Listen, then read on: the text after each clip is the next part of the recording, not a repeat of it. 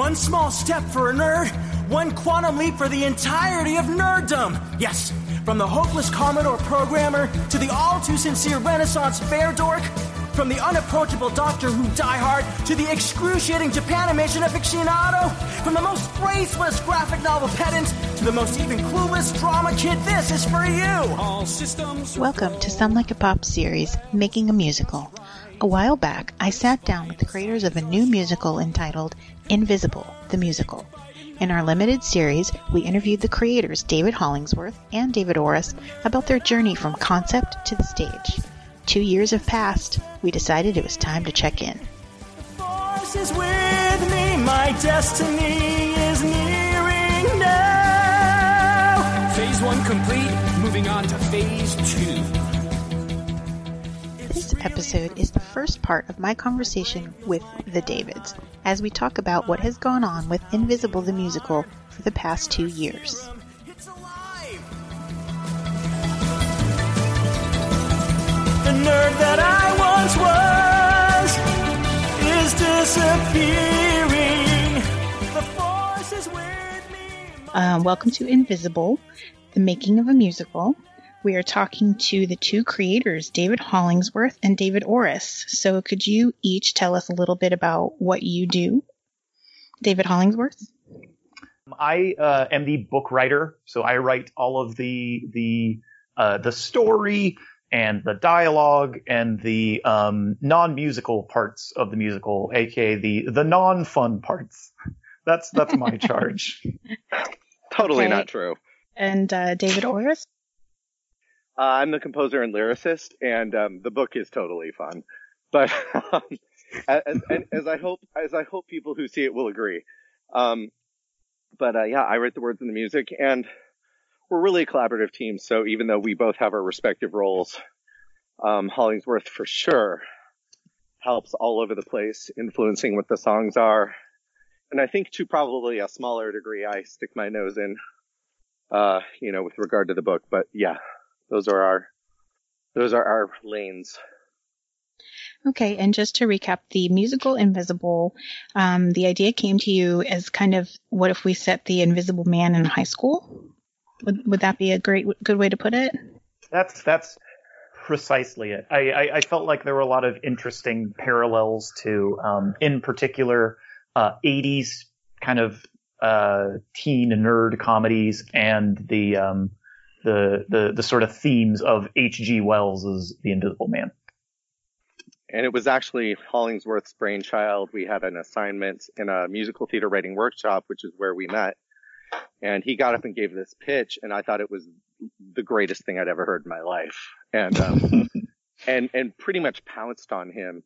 And I kind of assumed that everybody in the workshop would be pouncing on him too. But in any case, I was like, let me help you do this. Let me help you do this. So. Okay, and I was fortunate to see one of your first staged readings out there in Burbank, and that's when I started getting involved with you two, and I've gotten to watch the progress over the last 3-4 years, which is fascinating. So when we had first talked, you had done 2 staged readings, and now it is 2019, so could you briefly walk us through what has happened in the last 2 years since we last spoke in June of 2017? Maybe a timeline. Boy, oh boy. I'm sure I will screw this up and get it all mixed up, but we've been lucky enough to get to mount a few more readings in different places. We've had quite a bit of development. The show's in total, the total amount of time the show's been in development is 7 years. We started in 2012 writing. So I don't remember when we won which thing, but we were lucky enough to win the NMI Search for New Musicals Award. We were especially lucky to win a NAMPT National Fund grant, which actually helped fund some of the 2016 stuff you saw, Jen, the one with the full band. And jump to today, we are moving toward a concert at 54 Below in New York, which we're super excited about. And we've been working with 3D Theatricals all along the way. And TJ, who runs 3D, put us with the really cannot be overstated truly fabulous theatrical genius, Broadway legend Mark Kudish, who has dramatically influenced what the show has now become, which is actually quite different from what you saw in 2016, Jen. It's everything you saw in terms of, we hope that it's still funny, and we hope that we've kept the heart in it, and we hope we're still telling a tale about what it means to see another person and take the focus off yourself and make it about other people. But in addition to that, Mark has pushed us toward making the stakes higher, making the characters more flesh and blood, and it's kind of a thriller now as well. Mm-hmm. Well, that's exciting. And now I know who Mark Kudish is, and you guys know who it is, and we know that Matt knows who it is. But could you just give people an example of how important it is that he's involved? Just on an artistic level, and just interrupt me because I'm a motor mouth Hollingsworth. Just get in there. But he's literally a theatrical genius. I know that I sound like I'm slathering it on, but I'm really not. He sees things. He really sees things in a way that we could not. And there's a reason for it. He's been doing theater at literally the top level on the planet for the past 3+ decades. So I mean, he's originated roles in Sondheim shows. I was lucky enough to see him originate the role of Mr. Hart 3 times in 9 to 5, the musical, alongside Megan Hilty and Stephanie J. Block. And he does all kinds of TV and film work. He's currently in the film Late Night with Emma Thompson and Mindy Kaling, and has an arc in the Showtime series Billions, and he has a role in the series The Tick on Amazon. So he's out there working his butt off, and pretty much everything he does seems to turn to gold. And we're just lucky enough to get to work with the guy. Yeah, I mean, well, he's also like your audience probably knows him also. I believe he originated the role in Hand to God, correct? Yes. Yes. And, of course was, nominated for Emmy a Tony for, Thoroughly Modern Millie, which the soundtrack of that was like worn out at my home. My particularly nerdy thing is that he played, Conrad Birdie in the TV adaptation of Bye Bye Birdie, which my family was obsessed with for years and years, and probably played a contributing factor to me getting into musical theater to begin with. Bye Bye Birdie was the first high school musical that I got involved with, and I think that production was a big part of that. So Mark's been inspiring me before I even fully knew who he was. Oh my God, I'm so glad you mentioned Bye Bye Birdie. Right. Isn't it everyone's first high school musical? I mean, let's be honest. Yeah. Dated as it may be, we all still love it. Okay, so when did he get involved? Just this spring. This spring, we TJ said, "I've got someone I want you to talk to," and then he sprung the Mark Kudish on us, and I know I'm kind of repeating myself, but we weren't really sure what to expect, and I mean, we knew he was a brilliant theater artist, but honest to God, if we had none of this resume to run down to you, just the insights he had about Invisible in terms of perspective was just it was a whole new ballgame. But it's pretty new. It's pretty new is the short answer. Sorry, it was probably March. That sounds correct. It's been a real whirlwind of productivity. We met Mark just a few months ago and have just been immediately collaborating with him and immediately working like crazy. And can you talk about the importance of having someone with fresh eyes come in?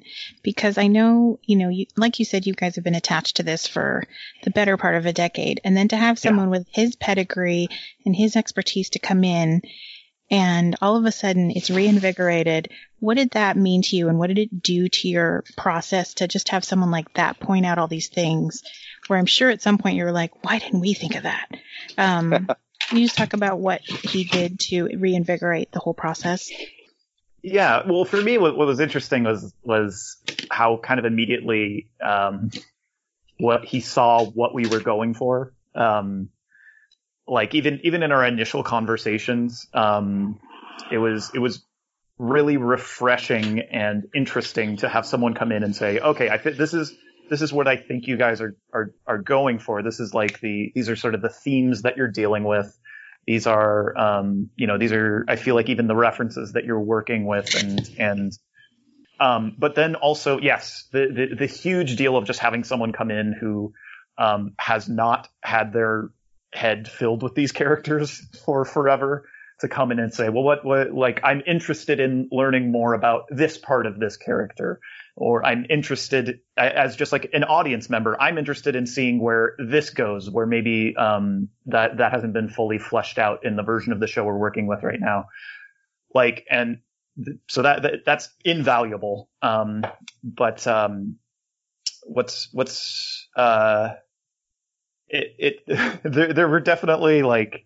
there were definitely some things of like, man, can we do that? Like some suggestions where I really like I did have to scratch my head and go like, is that possible to do? And like you get so like, so attached to what is there that it does kind of require some just a whole lot of thinking to kind of work with sort of the new suggestions and whatnot. But overall, an incredibly valuable experience. Like just absolutely reinvigorated the entire process. Yeah, I would kind of just repeat what Hollingsworth said. I think also in addition to that, Mark really encouraged us toward not only the changes, which, like Hollingsworth said, we did kind of have a few moments of resistance to some things simply because he kind of came into the house and said, I think the living room should be way over here. And so we were like, you want to move the living room to the other wing? Like, what? So, for example, there's a song in the show that was previously in Act 2 called Reign of Terror. And Mark's pitch was like, he loved the song, but it belongs at the end of Act 1. And we were like, what? A big change. Yeah. He's like, because what happens then? He sings about a reign of terror and then there isn't one. He's like, where's the goddamn reign of terror? So there were a lot of things like that, but once we kind of got our heads around it, it was so on point and so kind of, I think, what we meant all along that we didn't even know. We had sort of, he sort of guided us to our own intention in a more exponential, clearer way.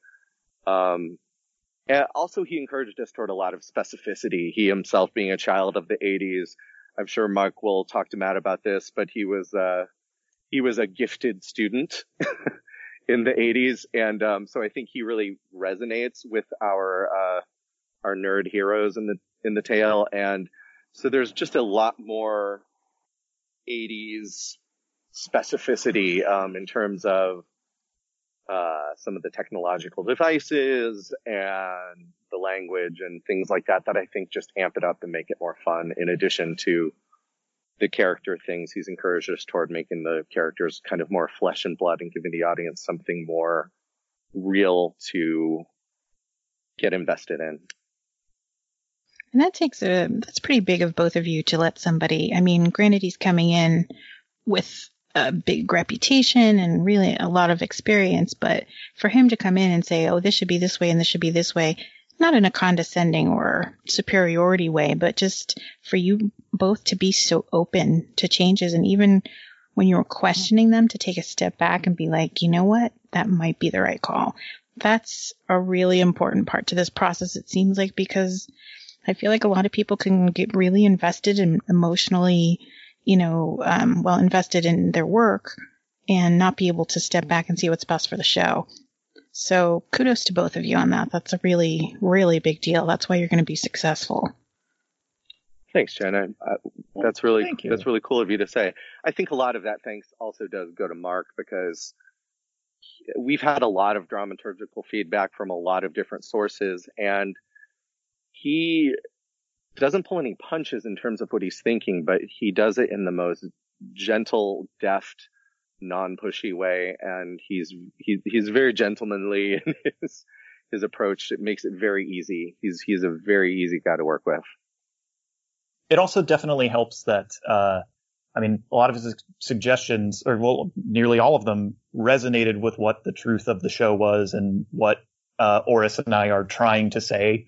None of them, you know, none of his notes had anything that totally destroyed the show. And in fact, I think as much as Orris talks about like what a different direction the show is in, I think the show itself is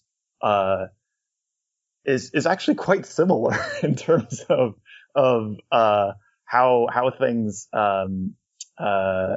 you know, it's what exactly we're saying. It's just that they're perhaps maybe taken to different degrees, and we get maybe more insight on particular characters, more so than the show itself has totally changed. Which I'm sure that wasn't exactly what you were saying, Orris, but like yeah, I agree. Yeah. Mark's suggestions weren't things that as much as it moved the living room, it didn't destroy the living room. Well, I think what you said was a good point when you said, you know, him as an audience member. Here's what I'm not getting, because that's a really good approach to it. Like, he's not saying here's what I think is missing. He's saying here's what I'm missing. So let's try and figure out a way to explain that. So that's an interesting way to go about approaching the changes.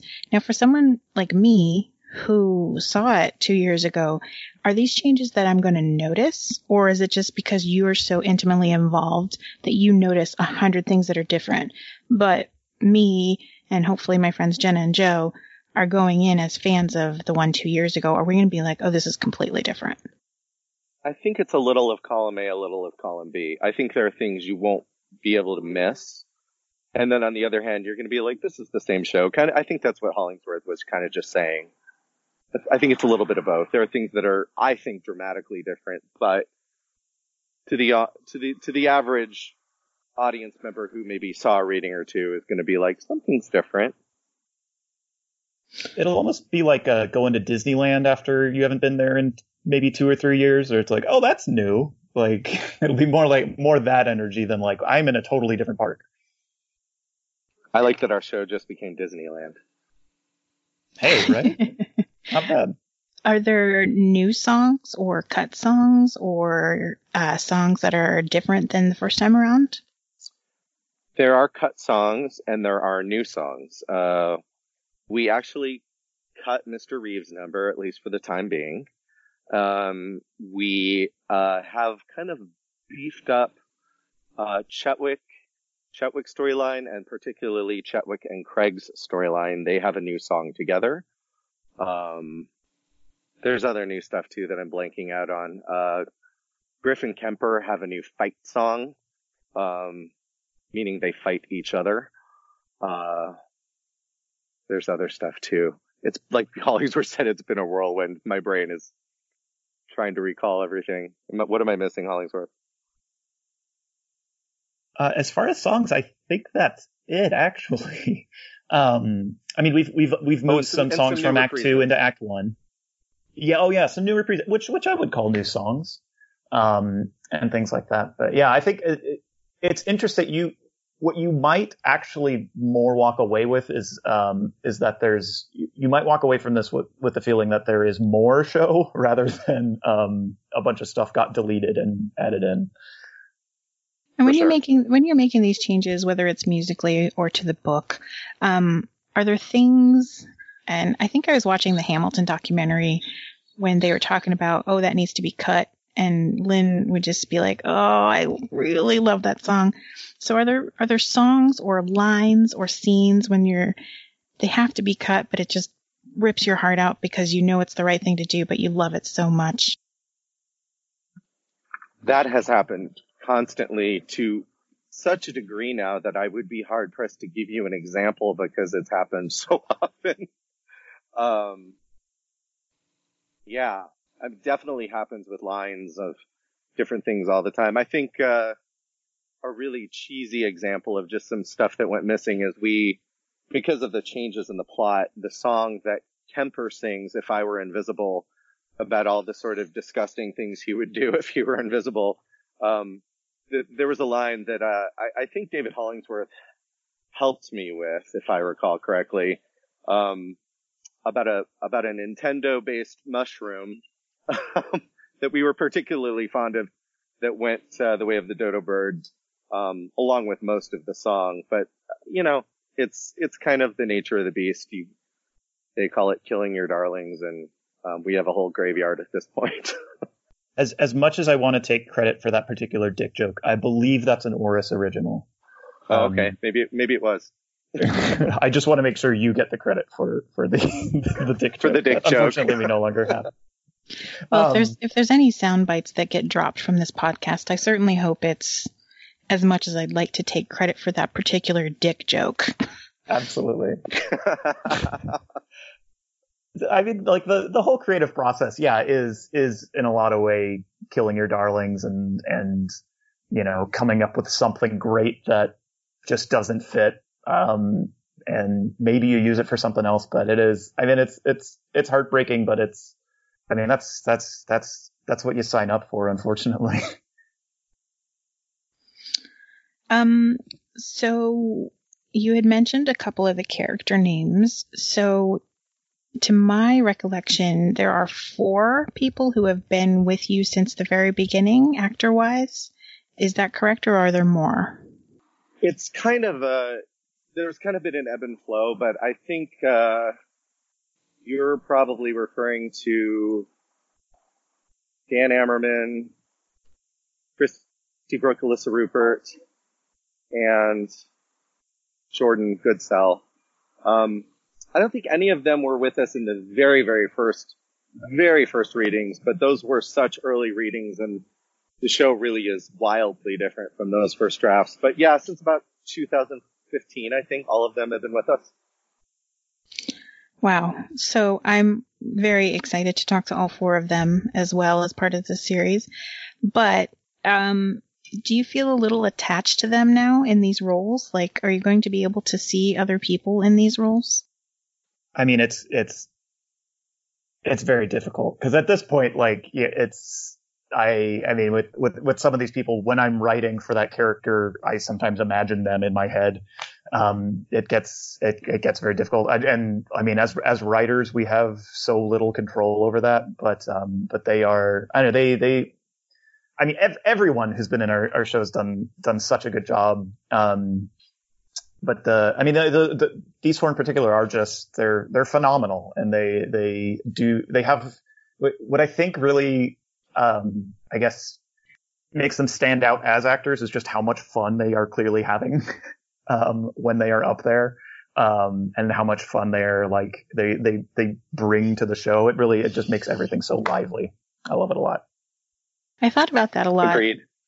Because, I mean, I always bring everything back to Hamilton, but when I saw the original cast, humble brag, it was hard for me to ever be able to picture other people in those roles. So when I saw it in LA, it was such a pleasant surprise because it was just so completely different that you can rest on your laurels that it's such a powerful show that everyone can bring their own interpretation to it. So even though you see Dan Ammerman as Kemper, do you feel like it's written in a way that there can be a number of interpretations as to how Kemper is portrayed? Oh, definitely. I mean, we love all these people and the characters, but I think we've also always imagined different people portraying it. And there's a real joy in that too, because, a big part of the conversation Hollingsworth and I have been having is also about diversity in casting, which can and should mean a lot of different things. So, we're excited to see what different people bring to the roles. That said, you're not incorrect that we are particularly attached to these people. Well, we all know that I'm a huge fan of all of your cast members, but especially Jordan Goodsell, because I still to this day, 2 years later, think of that note he hits when he first appears.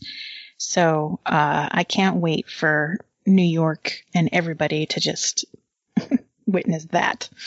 Me too. I'm very excited. Yes, absolutely. Well, I'm very excited to see Jordan do the new Chetwick and Craig song. That's very exciting to me. Definitely, Jordan and Luke.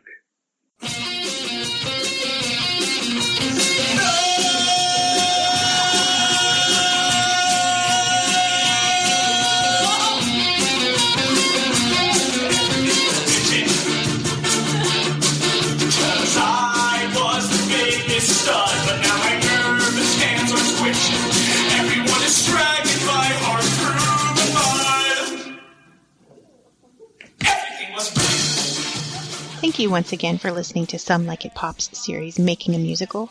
Invisible the Musical will be performing at 54 Below in New York on September 2nd at 9:45 p.m. Tickets are available on the website 54below.com. Follow at invisible_show for all the latest updates. You can also find us on Twitter at SLIP Podcast for the latest news on our upcoming episodes. And you can find Matt at BWWMatt and myself at Eponine_Q.